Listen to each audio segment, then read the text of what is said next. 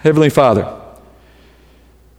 you tell us in your word that we are one body by your Spirit, united, not just with those that we know from our own congregation, but with those around the world. And I find it so helpful, Father, that you have found this dramatic way to remind us of that. For even as we are separated physically, we are no less one body in spirit, worshiping together in spirit and truth, studying your word, worshiping you in praise, praying for one another. And Father, though we don't see one another and we are distant geographically, we know, Father, that all of that ministry, all of our praise, all of our worship, all of our prayer, and now even our study at your feet, all of this, Father, is united in your audience. For as you look down from your throne, you see it all, as if we were in one big room together. For we are, Father, this earth is yours. It is the footstool to your feet, so we literally are seated at your feet. So, Father, we thank you for that uniting that you alone can do. We ask, Father, that our separation physically would be short, that those, wherever they are, Father, who may be battling the disease that has separated us, would be made well. They'd be comforted in the meantime, Father, and you would shorten and put an end to this trial. But, Father, not before it does the work that you have intended it to do in our hearts and in the world. For we know, Father, you are wise and good and perfect in all your ways, and that these things have purpose in your glory. Now, Father, as we turn to the Word, give us an eternal perspective on it, so that we may live it out and look forward to the day that we experience everything new again with you. In Jesus' name I pray. Amen. Well, if you've been with us in this study, you know where we are. We're back now in a scene on the Tuesday before Jesus' death, on the week that he died. In this moment, he's in the temple teaching, and he's being confronted by religious leaders, in this case now by Sadducees and Pharisees. These men have been on a mission to discredit Jesus in front of the crowds, or to trick him into saying something by which they can accuse him of. Meanwhile, Jesus is on his own mission to demonstrate himself to be that worthy and perfect, sinless Lamb, the sacrifice for our sins. So Jesus, in this encounter with these men, has been constantly outmaneuvering them in the conversation. He keeps shining the light of scrutiny back on these guys, even as they try to expose him. Now, this is a good reminder that we cannot judge God, nor should we even try, for he is always above our judgment. These men didn't stand a chance at exposing Jesus. Jesus was perfect and without sin, and they had plenty of it. So inevitably, the scene will end with them looking foolish. Now, so far as Jesus has gone in this conversation, he's faced a question of his authority at the outset of this encounter. That's when they asked him by what authority he taught. And if you remember, he refused to answer that question. He did so on the grounds that these men really didn't care about the answer. And he proved that by asking them about John the Baptist's authority, and these men said they didn't know. And yet they never intervened to stop his ministry, did they? And so, on that basis, Jesus said, well, why should I bother answering your question about my authority? Now, after he answered the question that way, what happened after that was a withering attack on Jesus' part. He launches into a series of parables directly out of that moment to expose the hearts of these men. And he uses parables in this encounter to draw them in to a discussion that they don't see coming. And then before it's over, he's turned the tables on them in the parable. And every time he does this, he publicly humiliates them. Now, you have to imagine the scene here. They're in a very busy place. The temple is a big open area. There are literally tens of thousands of people in this area, and Jesus has attracted a huge crowd. So these men are on the spot in front of the people that they claim to lead spiritually. Now, let's remember also, Jesus is about 2 days away from his own death at this point. And these men are the ones who we know ultimately bring Jesus to his death by charging him and then handing him over to the Romans. And they're going to move against Jesus as a result of their jealousy, both jealousy for his popularity, but also out of a hatred for the way that he keeps undermining their authority in front of the people. Now, Jesus, for his own sake, he knows this is coming, and in fact, he's foretold it's coming many times already. Now, isn't it interesting then that they are the reason he dies, and yet here he is provoking them in this conversation? It would appear as if Jesus was making an effort to bring about the circumstances of his own death. And as such, it tells you who's truly in charge here. Jesus is exposing the religious leaders' con game, for lack of a better term, knowing that as he provokes their evil hearts, they will react in a predictable way. They're going to plot against him. They're going to seek to kill him. In the end, they're going to. And as they do, they're going to think they're getting their way. They're going to think they're triumphing over Jesus. But in reality, Jesus is in control of all of these events from the very beginning, which is exactly what Peter told these same men later when he spoke at Pentecost. In Acts chapter 2, verse 22, a part of what Peter says is this: "Men of Israel, listen to these words. Jesus the Nazarene, a man attested to you by God with miracles and wonders and signs which God performed through him in your midst, just as you yourselves know. This man, delivered over by the predetermined plan and foreknowledge of God, you nailed to a cross by the hands of godless men and put him to death." What a beautiful intersection of God's sovereignty through the actions of men. Peter acknowledges it was these men of Israel who nailed Jesus to the cross indirectly through the Romans, and yet that plan was predetermined by God. So as we go through studying these escalating events, the tension between Jesus and these men and all that comes from it, just remember, everything we're reading is God's plan. That's exactly the way God intended it to play out.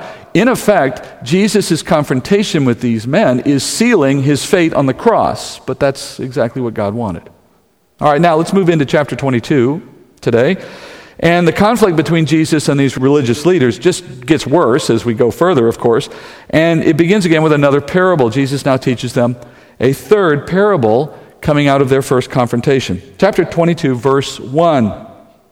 Jesus spoke to them again in parables, saying, "The kingdom of heaven may be compared to a king who gave a wedding feast for his son. And he sent out his slaves to call those who had been invited to the wedding feast, and they were unwilling to come.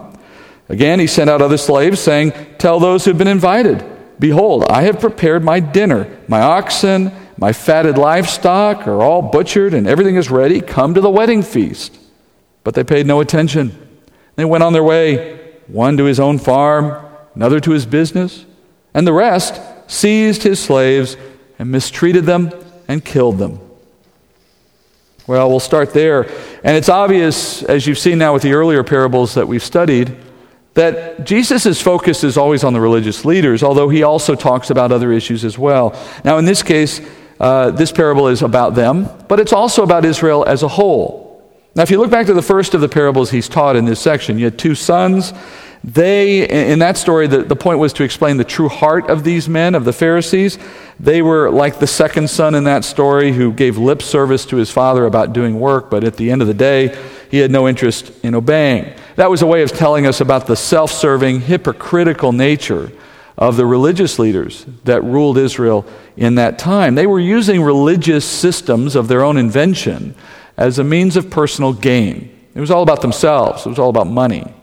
And then the second parable was about that vineyard owner. And in that parable, the explanation was on how the religious leaders rejected Jesus' authority. And if you remember, in that parable, we learned that though the religious leaders saw Jesus' claims to being Messiah for what they were, they didn't reject him because they didn't understand or because they didn't believe. They rejected him because the possibility of Jesus actually being the Messiah was a great threat to their Pharisaic system of religion. They had built this fabulous system within Israel called Pharisaic Judaism, which put them at the center of the power, brought all the money to them, all the power, all the authority was theirs in that system. And here's Jesus saying that system was nonsense and not from God. And so they opposed Jesus, not on religious grounds, but on personal economic grounds. They didn't want Jesus to put a stop to Pharisaic Judaism. He was going to kill the goose that was laying all their golden eggs. And that's why they turned him down. And now we have this third parable. Now this parable is set in a wedding feast, and a wedding is perhaps Jesus' favorite way of picturing the kingdom, of entering the kingdom. And specifically, this parable is about how you enter the kingdom of heaven. That is, who will enter it, and how, and who will not. And it starts with a king who has a son who's getting married, and the king is making preparations for a wedding celebration. And as a result, he invests a lot of resources in producing a great feast. He butchers prized animals. He makes all the necessary preparations. And then it came time to invite guests to this wedding. And the king chooses who he will invite, of course. Anyone who has a wedding knows you get to pick who comes to your wedding. And he sends his slaves out to call the guests that he's selected. But then the slaves go out and discover that these invited guests are completely indifferent to the opportunity to attend. And in fact, some even respond by abusing and killing the slaves when they bring the invitation. Now, before we go any further in this parable, we need to stop here for a second because it's important to appreciate the significance of what's happening at the outset of this parable. You know, in Jesus' time, in the times in which he lived, there was no special occasion more important than the anticipation of going to a wedding feast. A wedding feast was all about being extravagant in that day, especially if the family hosting the wedding possessed the kind of wealth that a king would, like the man in this parable. So you have to imagine this for a moment. The feast that would accompany a wedding in that time would include multiple livestock being butchered and cooked and made part of the meal. You'd have oxen, you'd have goats, you'd have sheep slaughtered. I mean, this would literally be more meat in that setting than most people in that time would see in an entire year. It's off the scales of extravagance. And beyond that, there would be more wine served at a wedding than anyone could possibly drink. You remember in the story of the wedding in Cana in John chapter 2, Mary was concerned because they might run out. That's serious a problem for a wedding if you run out of wine. You're not supposed to run out of wine at a wedding.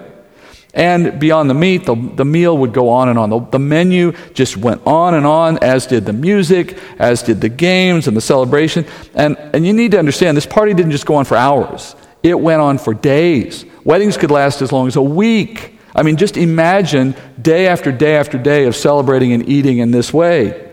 So, if you were invited to the wedding feast of a wealthy family, you didn't just accept the invitation, you bragged about this invitation.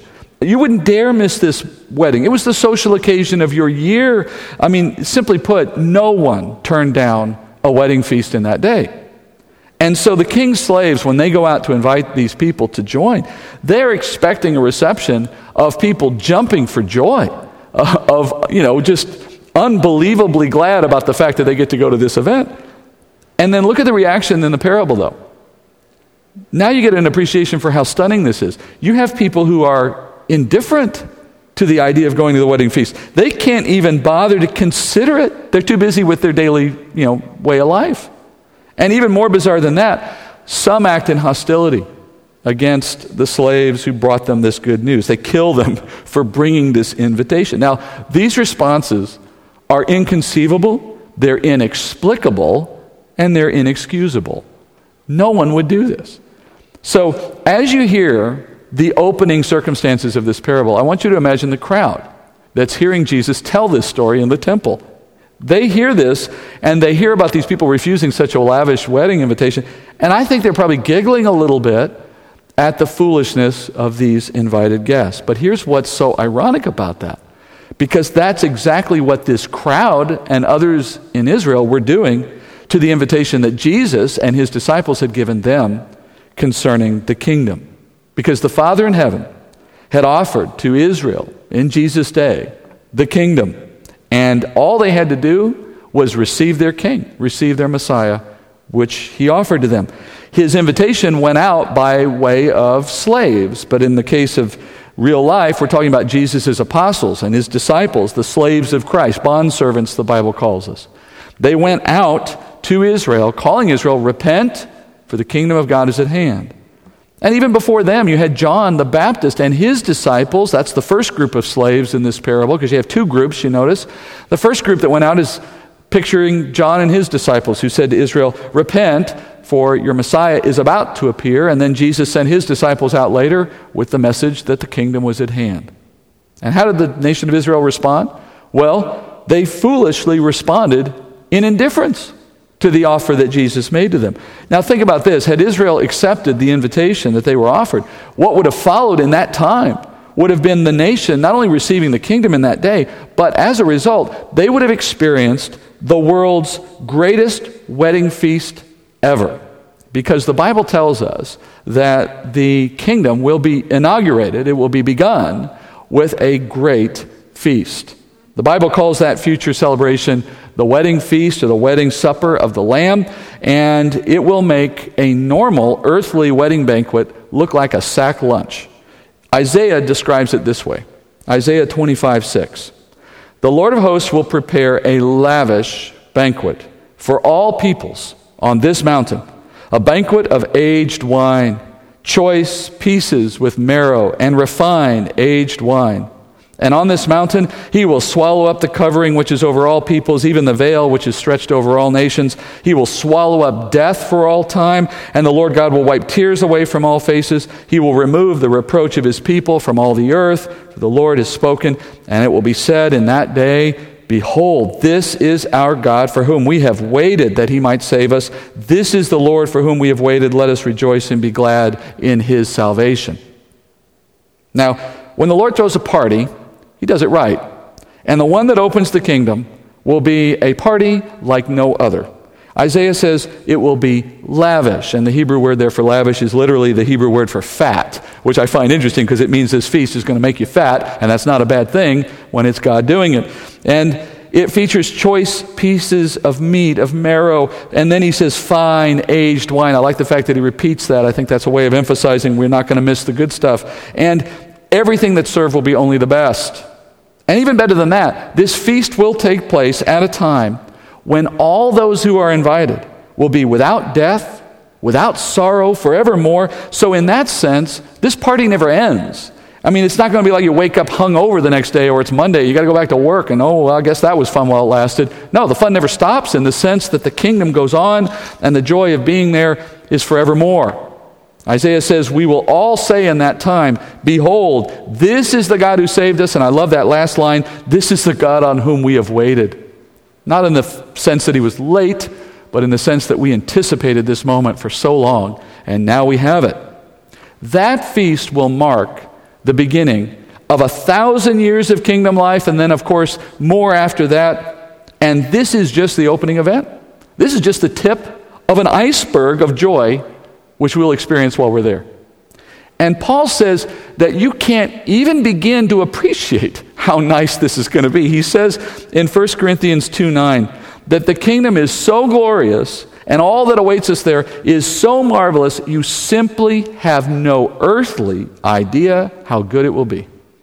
He says it this way in 1 Corinthians 2:9, just as it is written, things which eye has not seen and ear has not heard, and which have not entered into the heart of man, all that God has prepared for those who love him. He's quoting there from Isaiah again, Isaiah 64 in this case. He says this, God has prepared things in the kingdom for those who love him, which humanity cannot even imagine. So there are going to be things there, he says, that we will see that no eye has ever seen. There's going to be things there we hear, no ear has ever heard. That the things of the kingdom will be things that have never even entered into the heart of man, which is a way of saying you've never even imagined them. So let's try this little thought experiment together for a moment. I want you to imagine all the wonderful things you could ever want. All of them. Start with the things at the top of the list, but don't stop there. Go to the bottom of your list and then add some more things. Everything you could possibly expect to make your life as wonderful as you ever thought it could be. And then, from there, I want you to take all the good things that every other human being you know has ever imagined, and all the things they might desire, which could be things you haven't even thought of, add that to your list.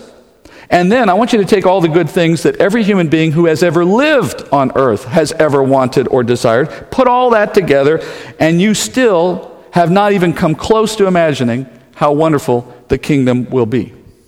That's what the Bible says is your future if you've put your faith in Jesus Christ. That's what Israel could have enjoyed in the day that Jesus came to them, offering them this feast. And yet, with all of that background, now consider how they responded to this parable.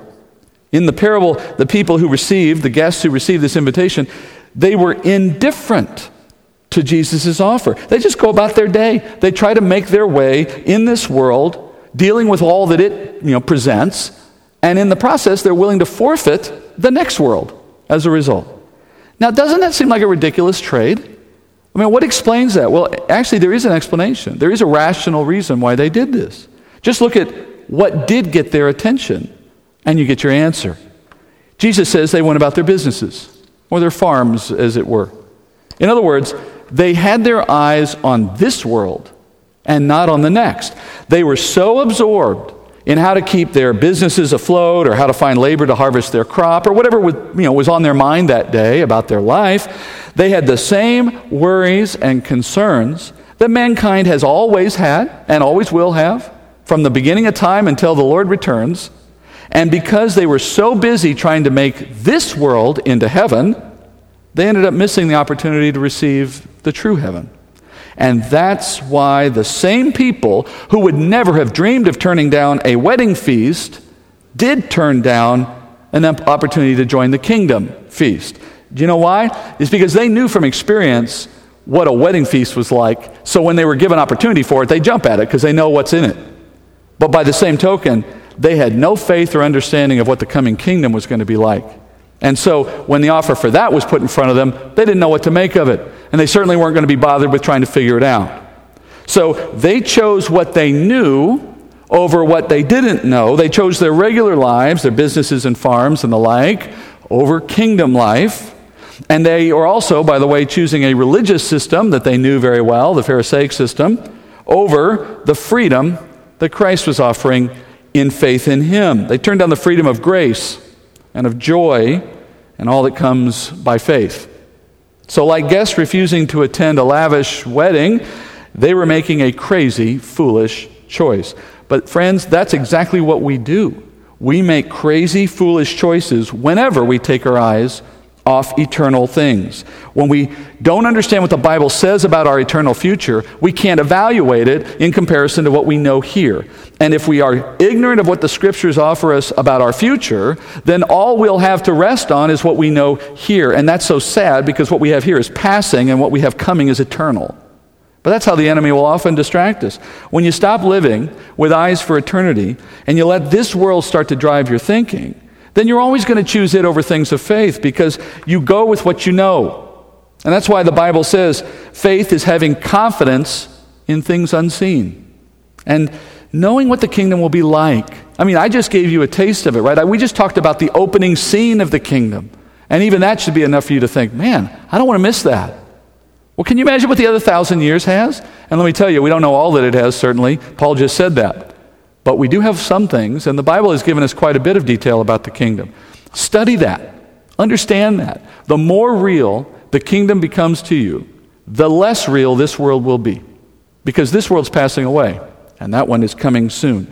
And if you live for things here and now, and by that I mean if they are your priority to the extent that they push aside interest in things eternal, then you are not living out your faith, you're living against your faith. That is to say, what you're doing is you're exhibiting a confidence in things you know are passing, while ignoring and not giving your attention to things that you know are coming. Now look, I know we're all facing uncertain times right now. I mean, 2 months ago, life here was business as usual, and today it feels like we're living through a Hollywood disaster movie, right? And people are confined in their homes, they're worried about their jobs and their businesses. You're watching your retirement shrink as the market drops, and this is to say nothing about worries of disease or death. And then there's even afterward, right? I mean, after this crisis ends, and we all hope it will soon, nonetheless, we wonder, what's our world going to look like when this is over?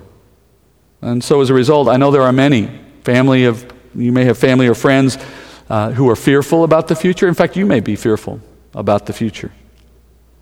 But friends, if you're dwelling on those concerns to the exclusion of heavenly things, then you've got your eyes in the wrong place. Set your eyes on eternity, because the longer you stay in that mindset, the more you risk missing what God is doing right now in this time, in you, in the church, and in the world. You're passing up something eternal because you're looking down instead of up. Consider what Paul says about this in Colossians chapter 3, verse 1. He says, therefore, if you've been raised up with Christ, which is a way of saying if you've put your faith in Christ, he says, keep seeking the things above, where Christ is seated at the right hand of God.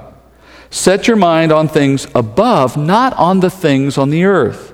For you have died, and your life is hidden with Christ in God. When Christ, who is our life, is revealed, that is, when he returns, then you will also be revealed with him in glory. So Paul says, set your mind on things above.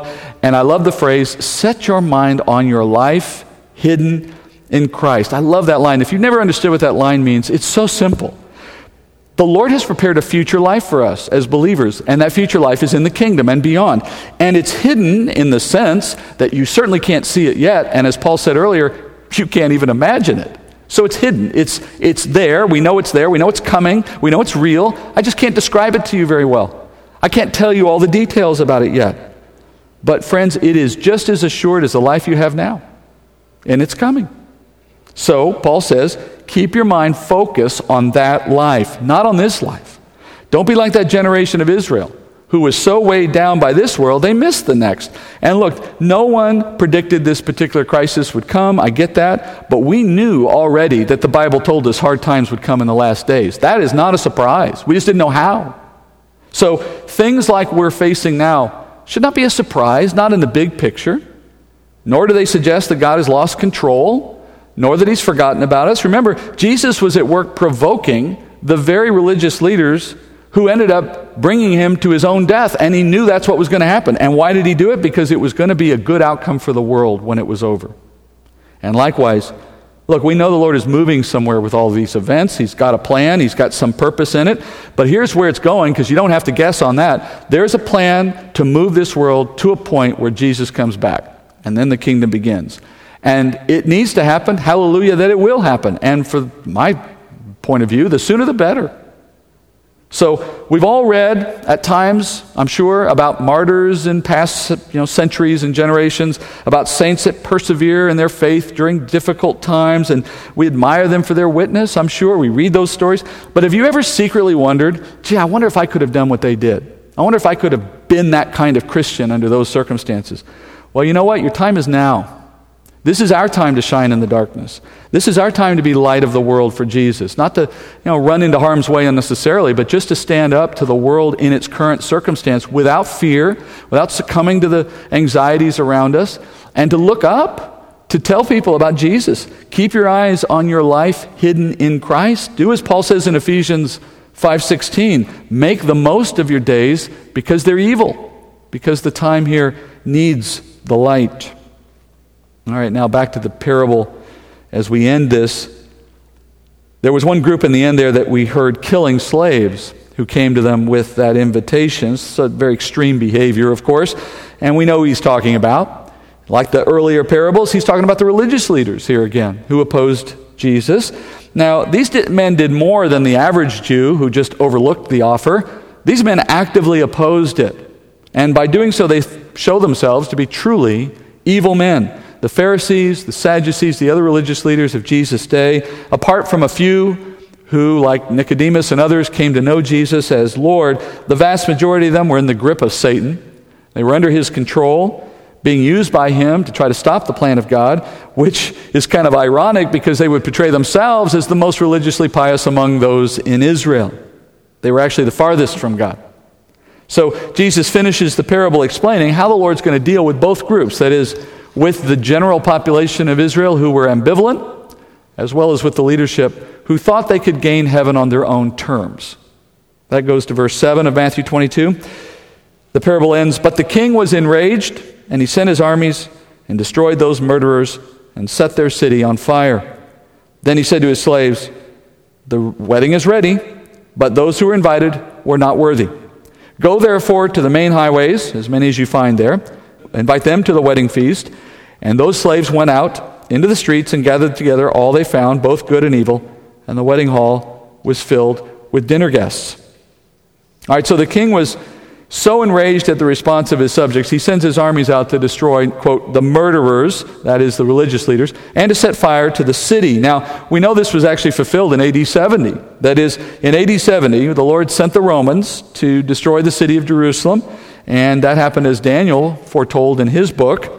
And think about the history of this. The Romans didn't just destroy the temple, knock down the walls and all the rest, and scattered Israel outside the city. They did those things, yes, but they also put an end to Pharisaic Judaism, at least in the way that it had been known. The Pharisees and the Sadducees lost their base of power when the temple was gone and the city was gone, and they never returned to that power again, not in the way they had it. They disappear off the pages of history, just as Jesus said would happen here. Meanwhile, in the parable, the king says there must still be a wedding celebration, so we're going to go looking for new guests. And he sends his slaves out again, but notice this time, they can't go to the city. That's where they started the first time, but there is no city now, so instead they go out to the highways. That is, they go out into the countryside looking for those outside the city, and they find as many as they can, invite them to be part of this tremendous feast, this invitation of a lifetime.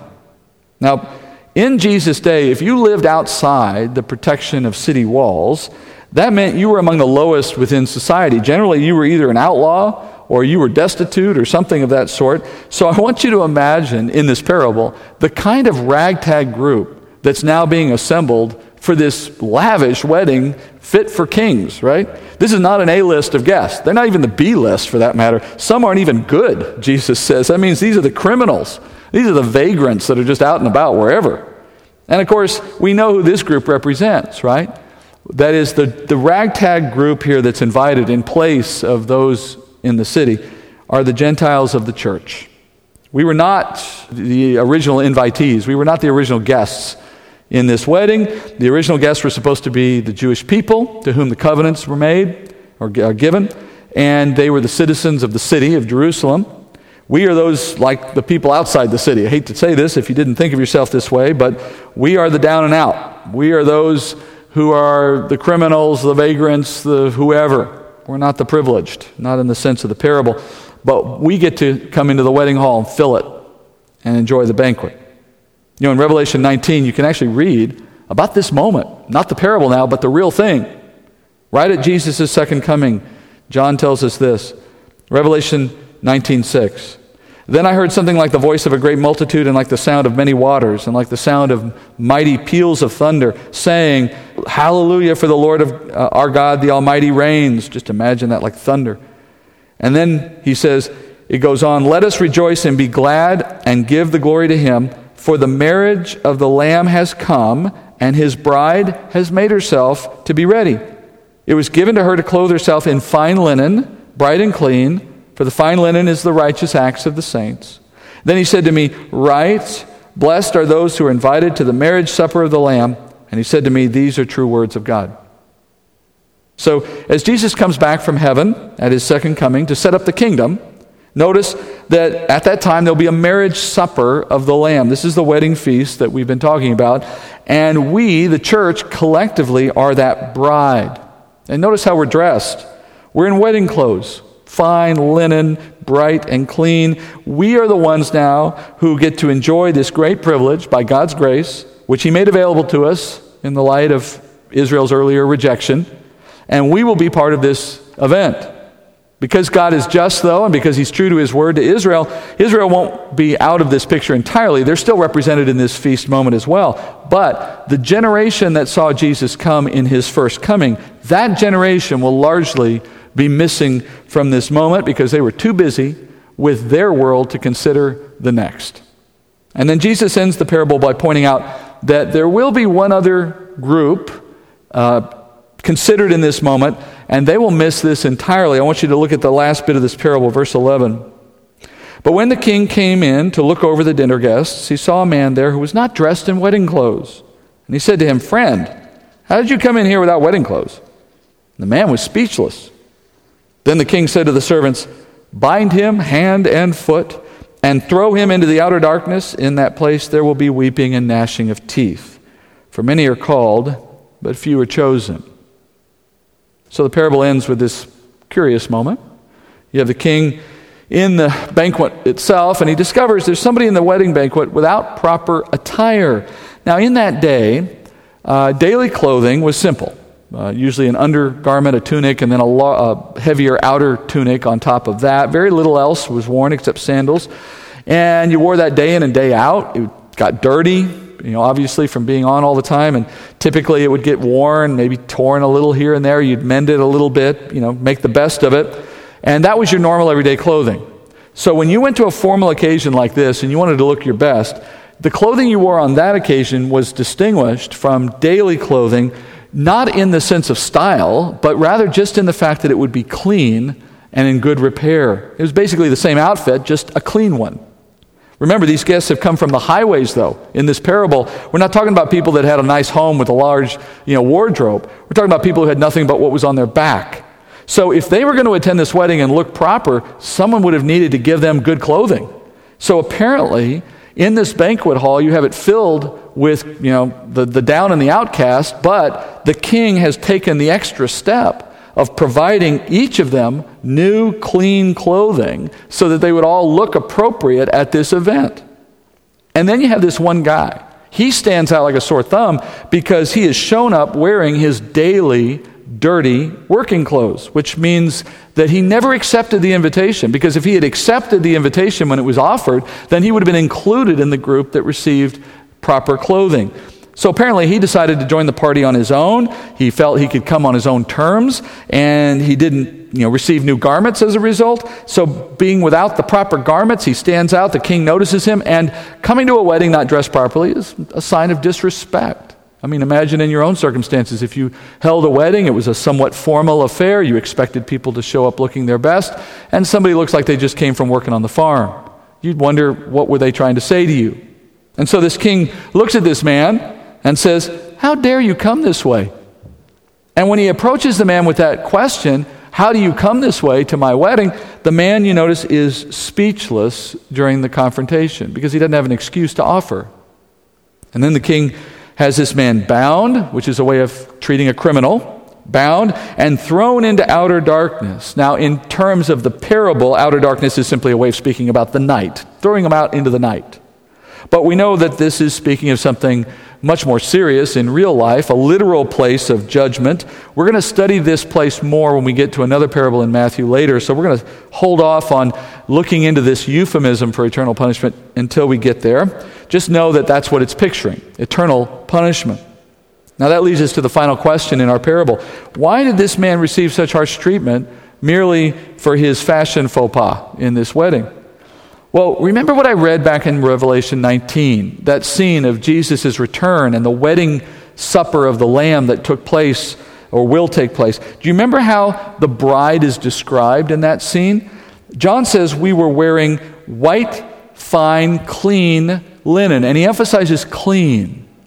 That clean clothing is a picture in the Bible of the righteousness of the saints given to us by the groom. We don't show up with our own clothing. The groom assigns us his clothing. Paul says it this way in Galatians 3:26. You are all sons of God through faith in Christ Jesus. For all of you who were baptized into Christ have clothed yourselves with Christ. So the Bible uses that very simple, beautiful picture to represent how someone is saved, how someone gets into heaven, as we would say. You put your faith in Jesus Christ, and as a result, you receive his righteousness, and that assignment of his perfection, which allows you to enter into heaven, is pictured as his clothing, perfectly clean, bright, spotless clothing. You're clothed in the righteousness of Christ, and that is literally what happens for every person who puts their faith in Jesus. They're wrapped in his righteousness. Because, friends, you have none of your own. Literally, we are wearing dirty, soiled rags, very much like the men and women, I assume, who were picked up on the sides of the road and brought to this wedding. We can't show up looking like that because you're not allowed in if you look like that. So, as we show up to the kingdom wedding feast, the real one now that is going to happen in our future, we will be properly clothed in the righteousness of Christ. But if anyone should think they can be in that moment without the proper clothing, if they should think that there's some other way, or they just assume that somehow God is going to give them a pass on this requirement, and that they're going to be able to stand with Jesus in that moment without the proper clothing, let me assure you that will not be possible. Remember, this man who tried to show up on his own terms, he was bound as a criminal, as he rightly should have been, and is thrown out into eternal punishment. That is, in fact, what happens to those who don't have the right clothing in the moment of judgment. Now, perhaps you're one of those people who just has always assumed that when you die, when you face God, whatever you imagine that to be, that you're just going to talk your way past that moment. You know, you've got a good story. You've been practicing it. You've worked on all the details, and you're going to get into that moment, and you're sure God's going to listen to you, and you're just going to work it all out. Maybe you've joked about that with yourself or with others. Maybe you just haven't thought about it very much. You just assume it's going to work out. Well, let me remind you with what I started with this morning. No one will pass judgment on Jesus. Jesus will pass judgment on everyone. And if you think you'll have something to say in your defense, then you greatly underestimate the severity of that coming moment. Like the man in this parable, when you stand before Christ on that judgment day, you will be speechless. There will be no excuse. There will be no dispute of the facts. You will be seen for who you really are, who we all are, a lifetime of sin apart from the grace of God. Our sin is self-evident to a holy and just God. We all know that. That is exactly why He made His Son to take on flesh, to become a man who would then bear your sin in your place as He went to the cross, standing in your place there under judgment. You know, Easter is just a few weeks away. I know we're all hoping that maybe by that point life has returned to normal. Perhaps it will. I'm not sure what the odds are. But regardless of whether we celebrate Easter together in this room or whether we do it online, it will be the same event with the same meaning. A remembrance of the great sacrifice Jesus made for sinners just like me and you and everyone. But even now, you don't have to wait for Easter in order to receive the free gift of salvation that's offered by placing your faith in Jesus Christ. You can do that right now. And friends, you don't want to be like those who are distracted by the world. You don't want to be thinking you can find your own way there in your own power. You want to be like those who recognize this is a chance of a lifetime, and I don't want to miss it. Because I can assure you, you don't want to miss the kingdom. Let's keep our mind on that and not on this world. Pray with me. Heavenly Father, I lift up before you the hearts of those who have been listening, wherever they may be, who have been moved by the Word and thinking about these things and about reflecting on your grace and on their need for your mercy. And I pray, Father, that in the privacy of their home or wherever they are, with family or by themselves, that they would speak out to you now, asking for your forgiveness, putting their trust in Christ's death in their place, knowing that He has done all the work and that by His righteousness they may enter the kingdom to come. Father, move their hearts. Make this time of trial and difficulty a time of great harvest for your glory. Let us be your instruments toward that purpose. And for the body of Christ who hears this, Father, my brothers and sisters gathered at your feet, listening to your word, I pray that all of us, Father, would have a sense of urgency in the days we live. Even if this should pass and life should return to some normal pattern again soon, Father, let it have its work in our hearts to remind us that everything is passing away one day, so that we might make the most of these days for your glory. Help us to be bold and to speak the truth in love to those who want and need a solution. Thank you, Father, for the privilege of your word today. Bring us back next week as you give us opportunity so that we can continue to learn. I pray this in Jesus' name.